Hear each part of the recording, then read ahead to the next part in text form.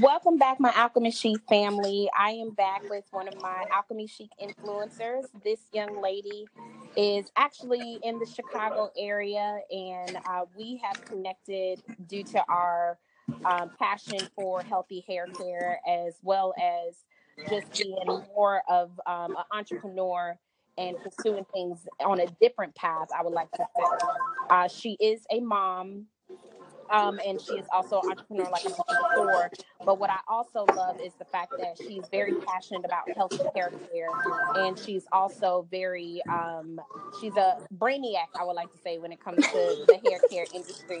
And it is something that I have always admired about her, and that's definitely a connection that we have had. But I also know that she's very passionate about women's mental health, physical health, emotional health, Yes. and that is a part of our industry, as I would like to say. We are the psychologists for everybody. But Alchemy Chic family, please welcome Miss Jasmine Hudson. Hi, everyone. How are you all? Thank you, my dear. Thank you. Thank Thank you you for so much for having me, joining us. Rachel. Okay, so where did you study cosmetology? When did that all start for you? So I started at Pivot Point International 1 month after I graduated high school. I graduated in April of 2001, and that May I started at Pivot Point in Evanston, and it was a great foundation for me. But when I started actually learning about hair was when I had my first assistant job. I worked for a woman on 71st and Calumet in Chicago, and this woman had worked at like Yahia's downtown for 13 years, built up a clientele, and then moved and opened up her own salon on the South Side. And when she brought me in, she taught me everything I needed to know about how to take care of African American hair naturally without the use of over over processing by heat or chemicals. And she was just great. Like, she was the one that introduced me to trichology. She was the woman that introduced me before like all of this YouTube stuff got big. Like, she taught me how to mix and make my own conditioners from fruits and vegetables. She taught me how to um, mix and make my own oil concoctions to combat dandruff and dermatitis and things like that. Like, she was awesome. So I owe a lot of my career and the things that I've learned on my journey to her, because she planted that seed in me that made me want to seek out more as it related to the science of hair. Now, I understand how big of a deal it is to start off in terms of like having a good foundation, both with having a mentor and studying where you studied. But just can you elaborate for us in terms of, like, I know um how big the, and I don't know why I'm literally drawing a blank right now. Pivot Point is for the Chicago community and just for the hair community as a whole. But can you just elaborate with how big that institution is? Because I consider it like the Harvard of cosmetology. Actually, Pivot Point, yes. I'm not to cut you off, but I absolutely agree. It would be what would be considered the Harvard of cosmetology, considering the fact that most schools in the world, not just in Chicago, but in where Pivot Point International books are the books that are that schools in 55 different countries use.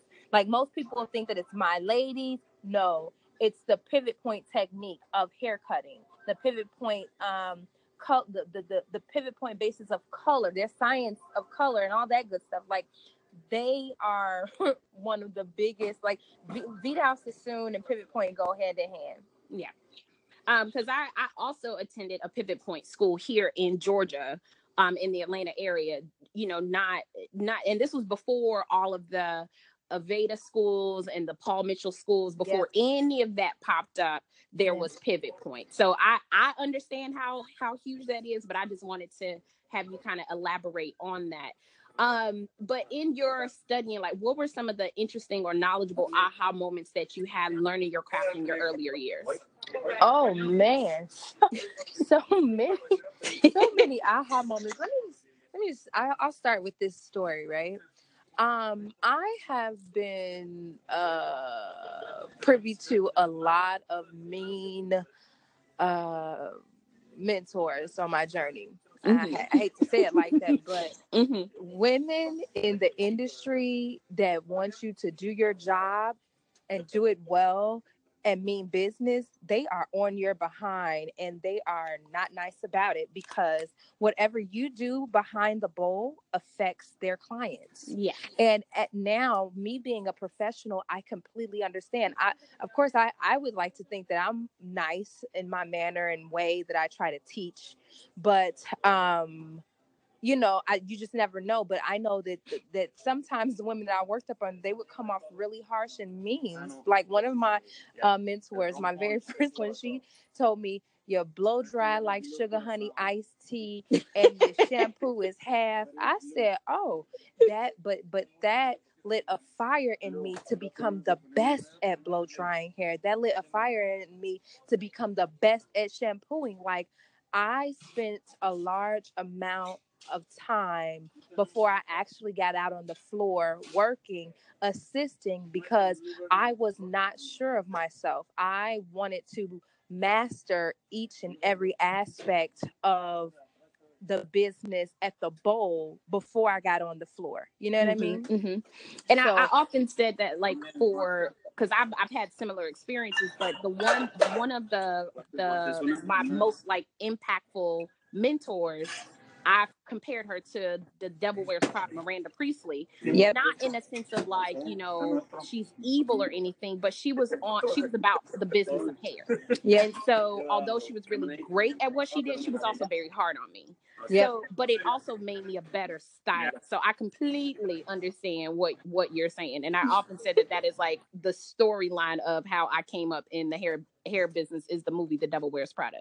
Yes. I'm sorry, I didn't mean to go.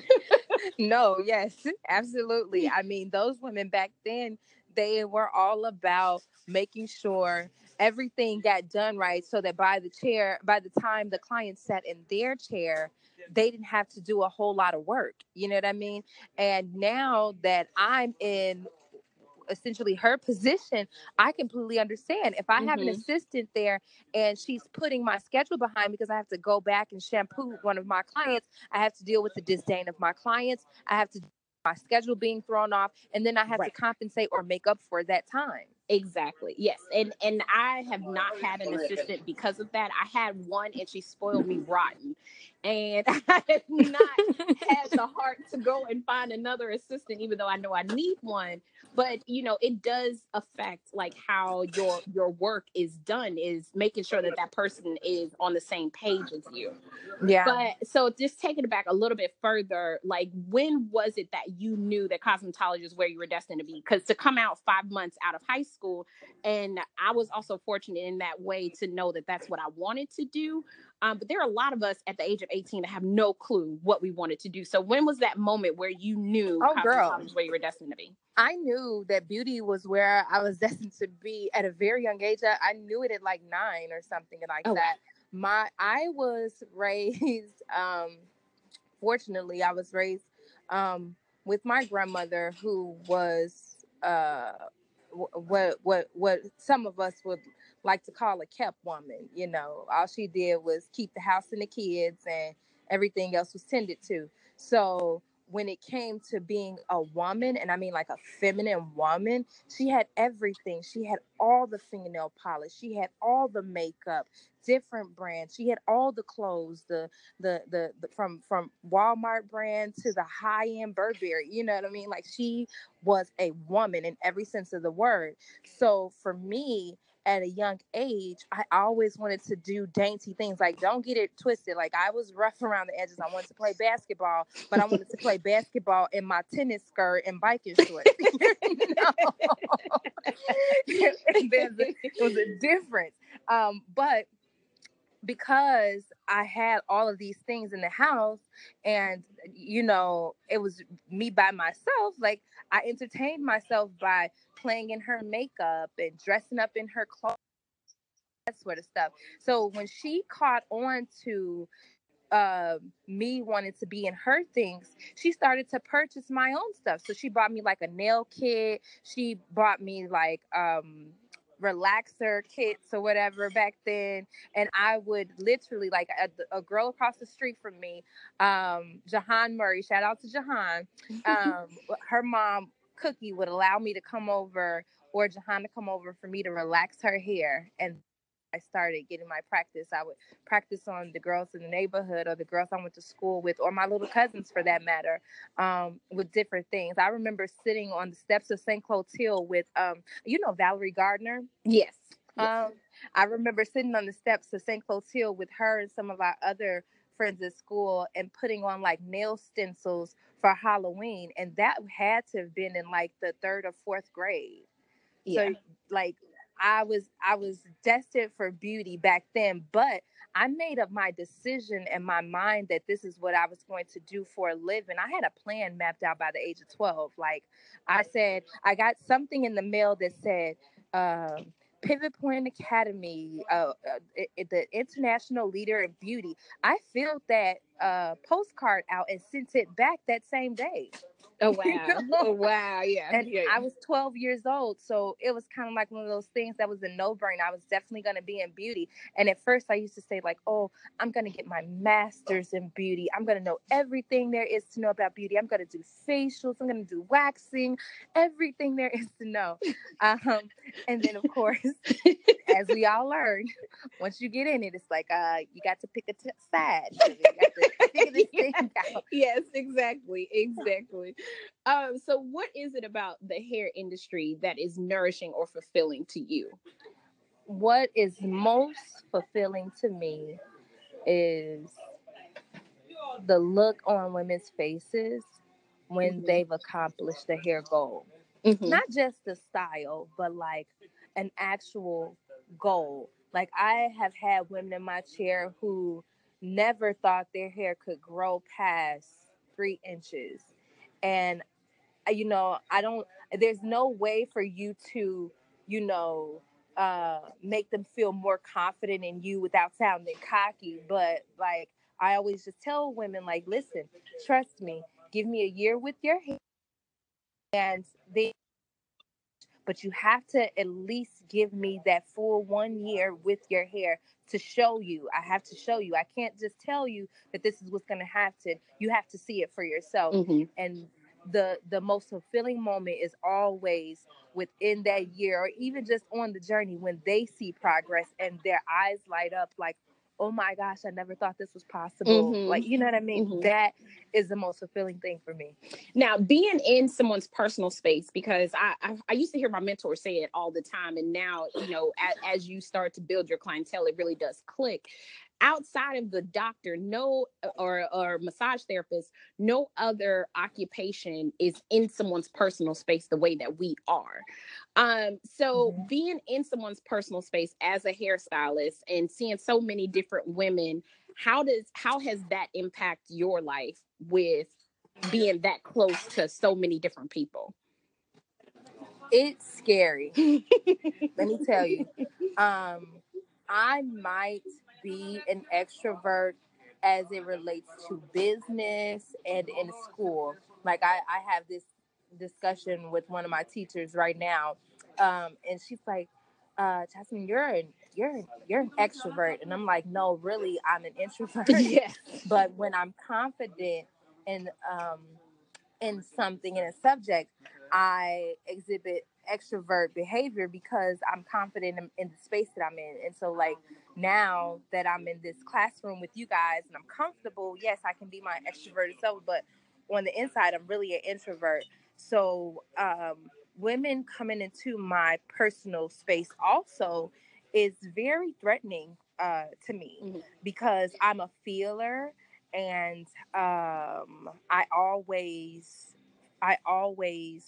have like it's never just surface for me. Like if you come in and you tell me your story, oh my God, my heart goes out to you. And so it also puts me in a place of what's the better word to use? It puts me in a place of like openness too, because I feel like I have to be my genuine self. I have to be a genuine woman.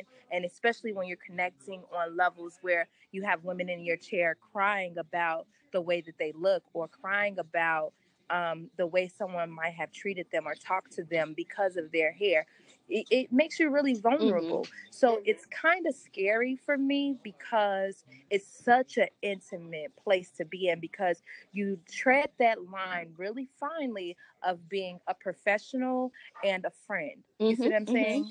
Like it's a very, very thin line, because I've had women who've tried to take advantage of me because of it. You know what I mean? Like I'm pro woman and pro relationships. So like I had a client who, she was really, really digging a guy, but he didn't live in Chicago. So anytime she was going out of town to see him, she would call me last minute like, oh, what are you doing? I need my hair done. He just sent me a ticket. I need to go. And I would drop whatever I was doing and I would go tend to her. And then it became a thing where she'd be like, oh, I don't have the money to pay you. Can I hit you on the back end? You know what I mean? And I would like, oh, okay, that's fine. And then it got to a point where I was like, oh, wait a minute. She's behind a couple of payments. This is kind of putting me in a bind, because I wanted to pay this with that money. You know what I mean? Like, it's definitely one of those things where I've had to have these lessons that I learned from in order to move forward as a businesswoman. You know what I mean? And it's very difficult, because you do get to hear all of the intimate details of someone's life, to keep that borderline where I could be a friend while you're here, but also it's like business. Like I still gotta, like your charge is your charge at the end of this counseling session. So okay, listen, and and me being the type of person that I am, and really having a heart for people, being genuine, like it's hard. It has been hard. I'm not gonna say now, because I've had a few situations that have come up in life that I've learned from, but it is still very hard for me to detach myself and just be the professional, because then I feel like you're only in it for the money, and I've that's never been my aim. You know what I mean? Like the fact that I could get paid for what I'm doing is definitely a plus. You know? But and when it's something that you're passionate about, sometimes it can seem kind of awkward to get money for your passion, because sometimes when I get paid at the end of the day and I'm just looking at, I'm like, y'all really still pay me for this, huh? Like this is like, girl, like y'all really still pay me for this. Like this is pretty cool.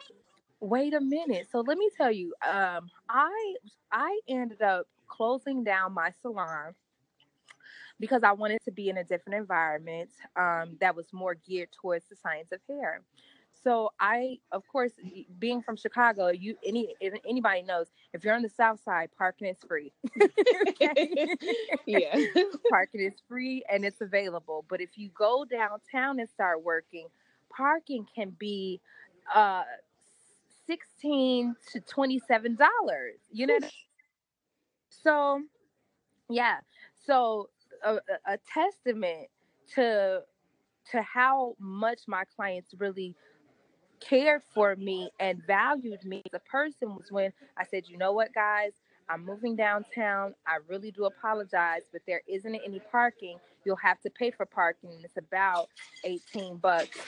I took a chance and stepped out on faith, girl. Moved my in the interim. I also signed up to drive Lyft part time. In the event I did lose a nice amount of clients, which afterwards I looked and I said that was a waste of my time. I did not have to do it, even though I love doing it, because I like talking to people. Right. But I moved downtown and I found myself crying one day because I said, "Oh my gosh, oh I'm getting teared up now. Oh my gosh, my clients love me. They follow me wherever I go. And then on top of what I charge for my services, because let the streets tell it that I'm considered high, on top of what I charge for my services, they come and they pay an extra $18 just to sit in my chair. Yeah. That, he said, oh my gosh, why are you driving Lyft? What are you doing? Yeah, So, yeah, that part. It matters. Yeah, I oftentimes feel like when you create that value where your clients completely trust you and they know that you have their best interests at heart, they are willing to go to bat for you regardless. And it is a very humbling feeling knowing that people entrust you that much. Like, I understand how it can bring you to tears. Trust me, I know. Girl, I definitely know. So I know you made a jump into or enhancing your craft, I should say, with going into and learning more about trichology. Can you tell us, although I know and I'm very passionate about it as well, can you tell everyone else exactly what is trichology? trichology is, in short, the study of hair, period. It's everything that's pertaining to your hair and how it grows and the science behind how it grows from the roots, period. Um, everything that's related to your hair starts there. So, like, of course, we want to get color and things like that, but you might not want to get color. If you have areas of your hair, you might want to hold off on getting a chemical or something of that nature. But trichology is basically your hair under a microscope and the study of it. So I know, and I often tell my clients this, and I never want to pry into someone's business, but I often tell my clients, like, your hair tells me exactly what's going on with you. And a lot of my clients, I don't know if they just don't believe me or if they're just thinking like it's a little hocus pocus, but it's like, no, your hair will tell me that there's something going on with you. But in order for me to be an effective stylist and actually get you to where your hair goals is, you have to give me something so I can know how to combat it exactly. Can you just share a little bit more about what that relationship is like with your clients? Oh, girl. These women, they are always shocked and amazed at the fact that I can point out exactly what they've done to their hair, whether it be a product that they use. Like, I have one client, she's addicted to brown gel. Okay. So because I've been on her for so long about this brown gel problem she's having, she shampoos her hair before she comes to sit in the chair. Mm-hmm. And so when she gets to the bowl, I can smell it. Like, you've been doing, I've been in this business for years now. So for me, once I get to the bowl, I can smell anything. I can smell if you had garlic for breakfast. I can smell if you've used Pantene within the last week.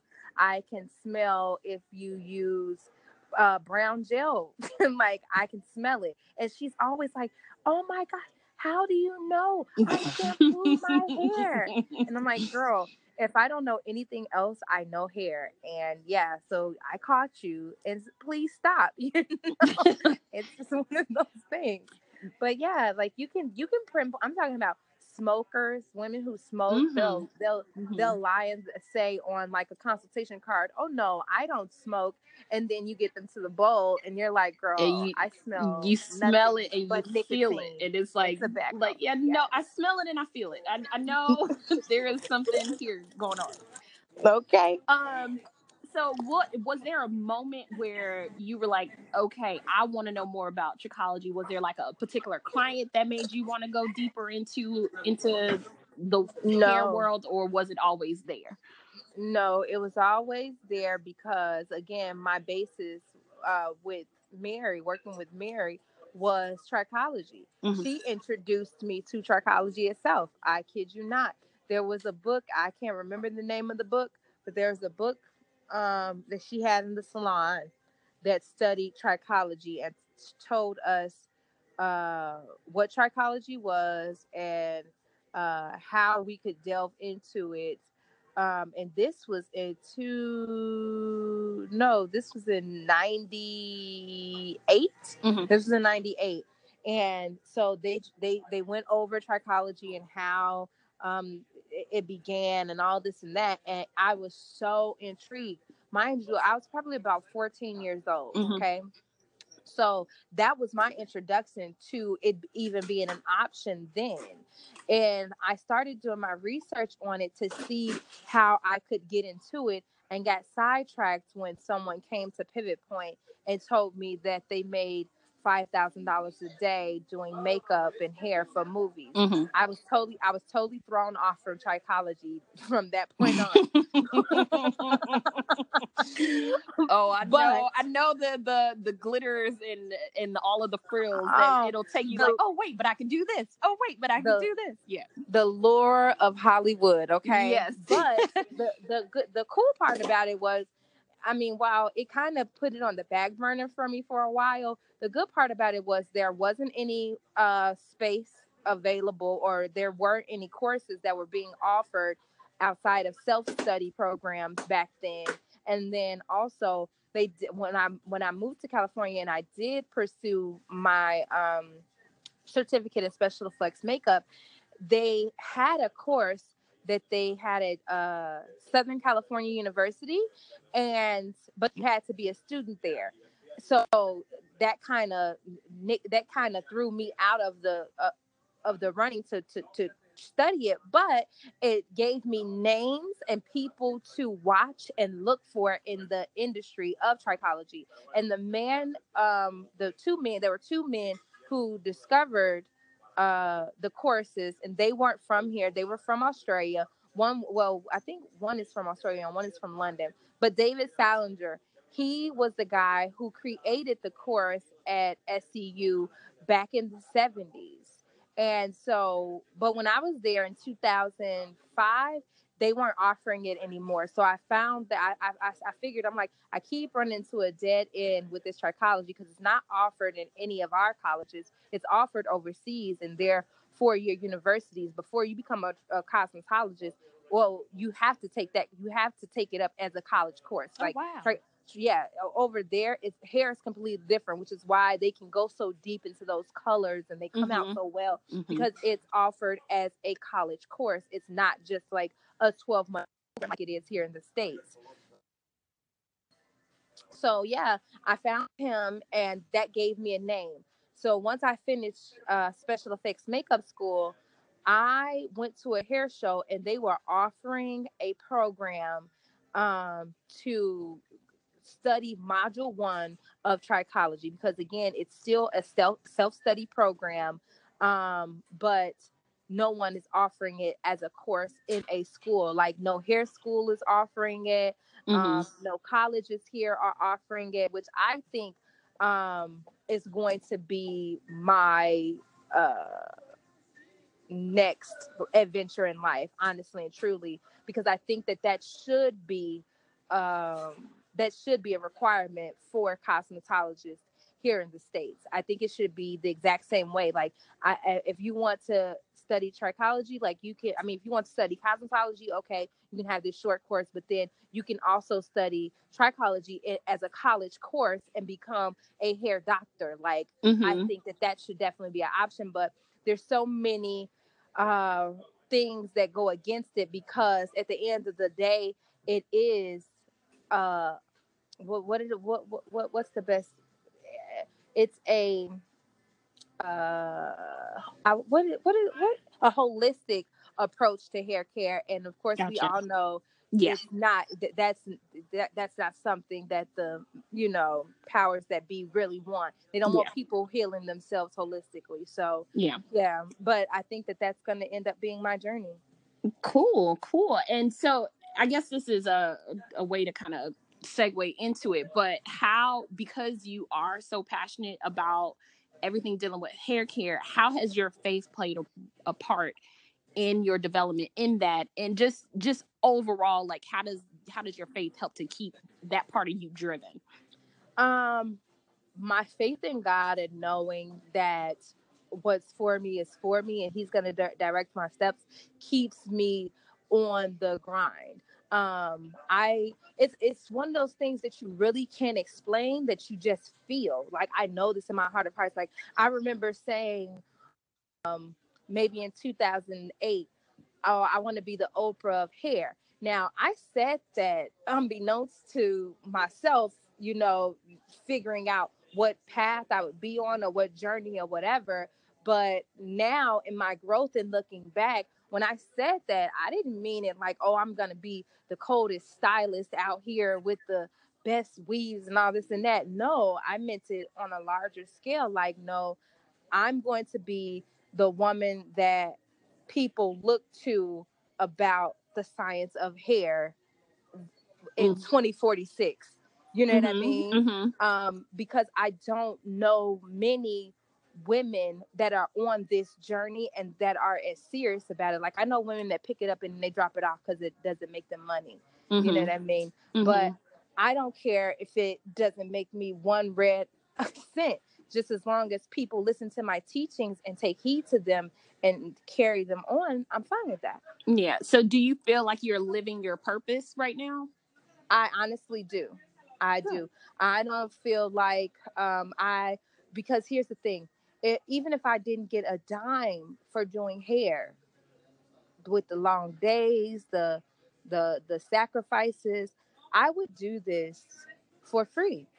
You know what I mean? And that's how you know for sure you're walking in your purpose. Anything that you don't mind doing, like, I wake up, I eat it, I breathe it. It's in every fiber of my being. Teaching women, Black women specifically, about how to tend to and care for their hair is something I cannot avoid. I find myself in passing with strangers having these conversations on single serving friends. I'm on the plane, like, and the woman next to me has split ends, and I'm just like, hey, listen, you might want to try the Reconstructor by Goldwell. It's great. Like, I can't, like, I can't shake it, and I don't know what the future holds for sure, but I do know that teaching women is going to be in my future, and teaching things about hair is going to be in my future. Like, somebody told me the other day, they're like, oh, Jay, you should definitely give a class. And then I just sat there and I thought about it. I'm like, what would I give a class on? None of these girls are interested in me giving a class. Like, they're interested in classes about lace frontals and how to apply wigs and how to make wigs, but they are definitely not interested in me talking about the cortex, medulla, and cuticle of the hair. Yes.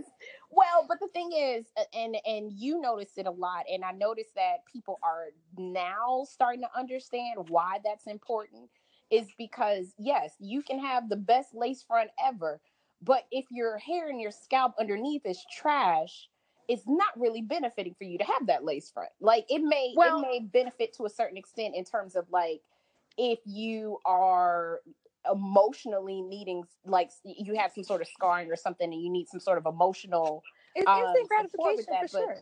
But in terms of, like, just slapping it on and not caring for the hair and the scalp that's underneath it, it's not really as beneficial as most people would like to think. Well, here's the thing. The psychology behind it all has everything to do with how a woman feels about herself, regardless if it's, her natural hair or wig or not. Because what I've run into is a lot of Black women who don't like their natural hair texture at all. And it's because it's been drilled into them since they were kids. Like, oh my God, my hair is so nappy. Like, girl, your hair isn't nappy, okay? It might have a tight coil to it, you know what I mean? But that's not nappy. That's like, not nappy.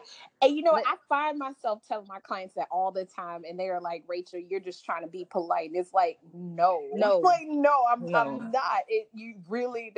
You don't have nappy hair. Like, you listen. And now here's the thing. One thing about me for sure is I'm always honest. I might be a little too honest, and I might not have the best choice of words when it comes to my honesty. But one thing is for sure, if you ask me a question, I'm going to give you my honest opinion. And Mm-hmm. I don't have a lot of clients that have nappy hair, but I do have a cousin whose her hair is like the carpet for sure. Like, have you ever touched the carpet and tried to push your fingers all the way down to the bottom and couldn't? It just Now, can't. Yeah. girl, that is her hair. And it's wiry, it's unmanageable, it's all that. Like, that to me is like the top, the whatever the standard is for nappy, that's the standard. So when you have hair that's not like that and it's definitely manageable, yeah, girl, this is a breeze. Like, you're fine. You know what I mean? Like, you are A-okay. You are A-okay, trust me. Okay. But it's what we've been trained to believe. So a lot of So, us, it's an emotional thing, mentally, and how we want others to view us and how we view ourselves, you know. So, and I know that we've had conversations before, just about self-image and all of that, and making sure that you're doing it for the health of your hair, not because you're trying to stick to some sort of standard. But what do you feel like women need to know the most about love? Loving yourself is the best thing you'll ever do in your life, and I promise you, you have to stand on it and be selfish. You're not going to be selfish right away because, of course, if you're anything like me, you're going to feel bad for being selfish with yourself. You know what I mean? Mm-hmm. Mm-hmm. Like, it was a big, long, hard journey for me to get to a point where I loved myself enough to say no to others because I was a people pleaser. Like, I was born and bred in a family full of women who there were hierarchies and you didn't go against the grain. When your elders told you XYZ, you listened, you believed it, and then you tried to meet their standard of what perfection is, even if they weren't perfect. But you don't know that as a child. You don't learn that type of stuff until you get of age. Like, oh, wait a minute, she wasn't perfect. You know what I mean? She did this, she did that. But because I was raised in that, I always tried to stand up to that. And so what I ended up learning was that me being a people pleaser was not me loving myself. Now, that's not to say that on my journey, I haven't had moments where I was in that, where I can look back and say, now, I was in that mind state for a reason. God had me in that mind state for a reason. And it wasn't for me. It was to help someone else on the side of me. You know what I mean? Mm-hmm. Like, if you're growing up and you have the super rebellious friend who is just, wild and rampant, but you're her voice of reason because you have these values, because your people have embedded and instilled these things in you, and you're able to tell her, hey, we might not want to do that because these consequences are going to come with that, and help her off of a ledge. You know what I mean? You never know why or how God is using you, but as long as you stay of pure heart and you do always do some self-reflection and say, you know what, okay, these are the things I learned from this, these are the things I learned from that, and this is what I'm going to take away, and you grow from it. That's all that really matters at the end of the day. But self-preservation is key. Like, you won't be able to help anyone else until you help yourself. And once you figure that part out, hey, it's a walk in the park. Yeah, and I've often told people, like, self-forgiveness, self-preservation, self-love, all of those are super powerful things. And I think having to go through that journey is never pretty. I did a podcast where I spoke a little bit about my truth in that journey of getting to that point, where no one can tell you who you are. It is a very powerful thing to have, and to know that you have that in you, and to actually live boldly in it. It is extremely beautiful. And I just thank you for sharing that with so many women, because I know you've been very outspoken about that as well. But also, what do you feel like women need to know about quote unquote success and quote unquote failure? Success is whatever you make it to be in your mind. Like, some women's idea of success is the big house, the fancy car, the picket fence, and the family. And then to other women, It's just being able to turn that key in your door and lay on your couch and watch Real Housewives of Atlanta, child. You know what I mean? That stuff matters. Because I I've been the girl who was trying to figure out what success looked like to me, because I never really wanted the things that my peers may have wanted. You know what I mean? Like, I never desired to have the labels and the fancy cars and all of that stuff. And and honestly, it was only because I saw my grandmother, well, my family, have those things and then lose them all. You know what I mean? Everybody's journey is different, and what you're privy to is going to shape and mold who you become as a person. So, with me not having been raised like that, but being privy to a lot, like, I just never desired those things. So for me, my idea of success was just being peaceful, being happy, being able to get up in the morning, turn my music up real loud, dance through the house in bras, and go to work every day. That's my idea of success, because I don't owe nobody no money, child, and I can go and do whatever I want. Yeah. But then, you have to get to a space where that type of stuff is okay for you. And if you're successful in that, it's okay. Now, career wise, for me, success meant I didn't have to introduce myself anymore. People knew my name. People knew what I stood for. People respected me as a professional. That to me was success.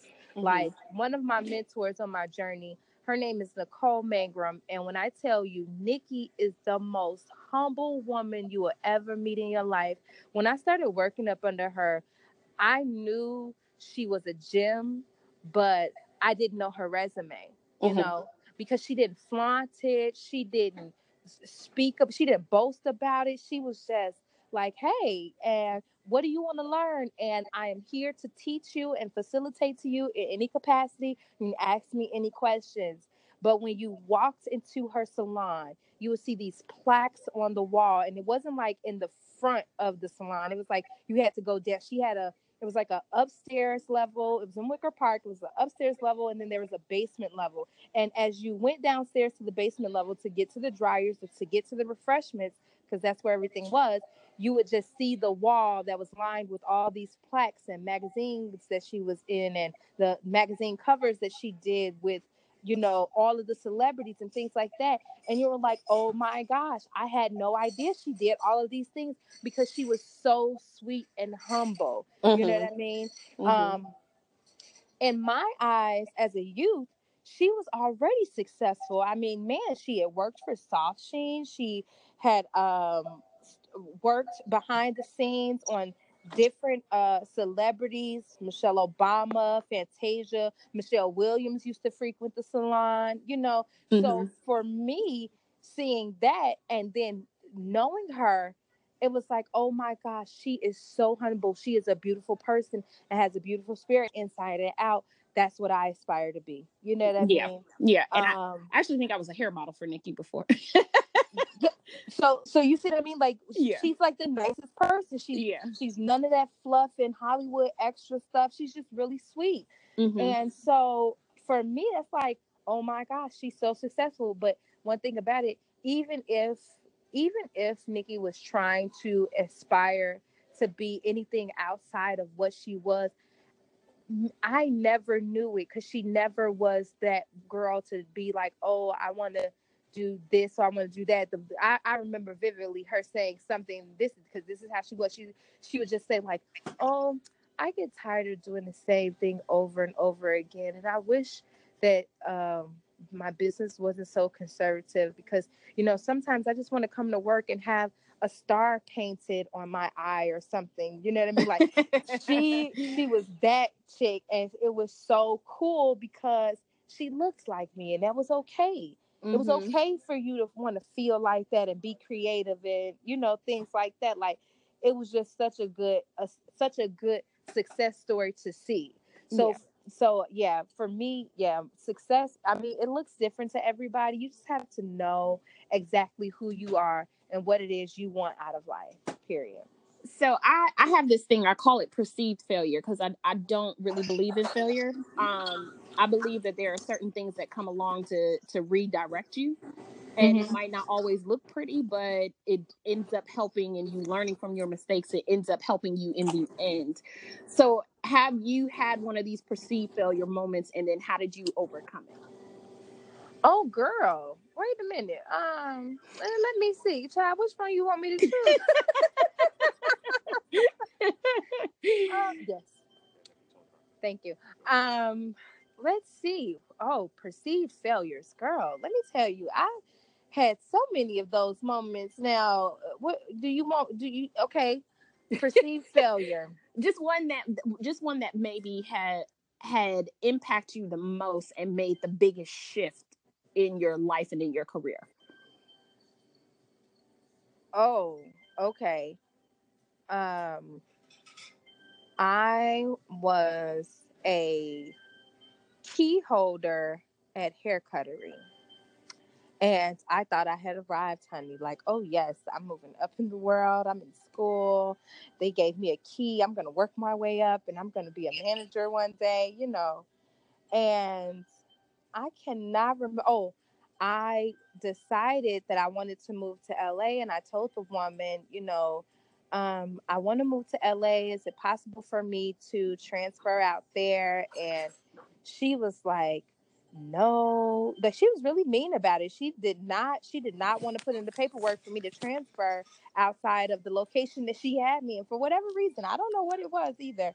Now looking back, and I was so I think what happened was I was out, and I didn't have a job anymore after that. Like I didn't feel like she believed in me. That's Mm-hmm. what it was. I felt like she only wanted me to be the person to come and make sure everything was open in the salon so that her business could do great, or her numbers could go up or whatever. But I didn't feel like she wanted me to progress past that point.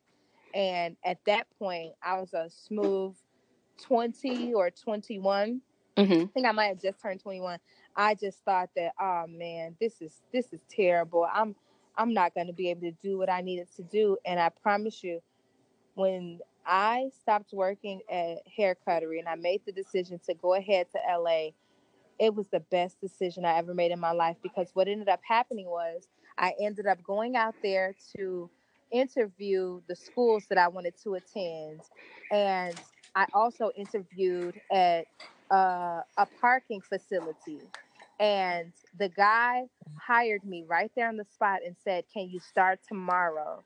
And I said, "Oh no, I was just out here to visit and take interviews. I have to go back home and put in my 2 weeks notice at my job." He told me, "Put in your 2 weeks notice and I'll see you in 2 weeks." And when I tell you, all the dots connected, and I got the job, I put in my 2 weeks, I did my 2 weeks, and then I moved right out to LA. That was confirmation for me that I was on the right path. But not only that, but that also a failure in your eyes doesn't always necessarily mean a failure in God's eyes. You know what I mean? Mm-hmm. Mm-hmm. Like Most definitely. he knew what I was supposed to be doing and how it was going to get done, even though I beat myself up about it. Yeah. And I feel like oftentimes we spend so much time beating ourselves up because we think that it was supposed to go one way, when quite frankly, it's still going in the direction that you wanted to. It's just not looking the way that you wanted to. Aha. Yeah, most definitely. But I want to thank you for sharing your story. But just give us some information on where people can find you. Because do you still bounce back and forth between Chicago and LA, or are you just in Chicago for right now? For right now, I'm just in Chicago. I bounce back and forth to LA, but I only do a select few. I do a select few clients, and then I'm there mostly for fun time. So, if you do want to find me and would like to reach out for services or something like that, you can always reach out to me via Instagram at Healthy Hair Care, or on Style Seat via J Hudson, JaeHudson. Oh, nice. Thank you. And I want to thank you again for sharing your story. I just felt like it was really important because you're one of the people that I know that is always self-driven, and you rarely meet people that are like that, especially as being an entrepreneur and for as long as you've been in the hair industry. I feel like our similar passions would have been something that I would want to discuss and kind of put out there for people to know, and just to be an inspiration for women all together. So thank you so much for sharing your story with us. And Alchemy Chic family, if you hear of Jasmine's story and you want to share her story with someone else that may need to hear it, not just as a hairstylist, but just as an entrepreneur and what that mindset and drive will look like, please text this interview to 5 women to share her story. Her information, she said it before, you can reach her on Style Seed as well as Instagram. And thank you guys so much for sharing everything. And thank you again, And thank Jasmine, you for for sharing your having me, story. Rachel. Thank you for reaching out to me and Of having me. course, of course, of course. And I will see you guys the next time. Thank you again, guys. Have an awesome, awesome day.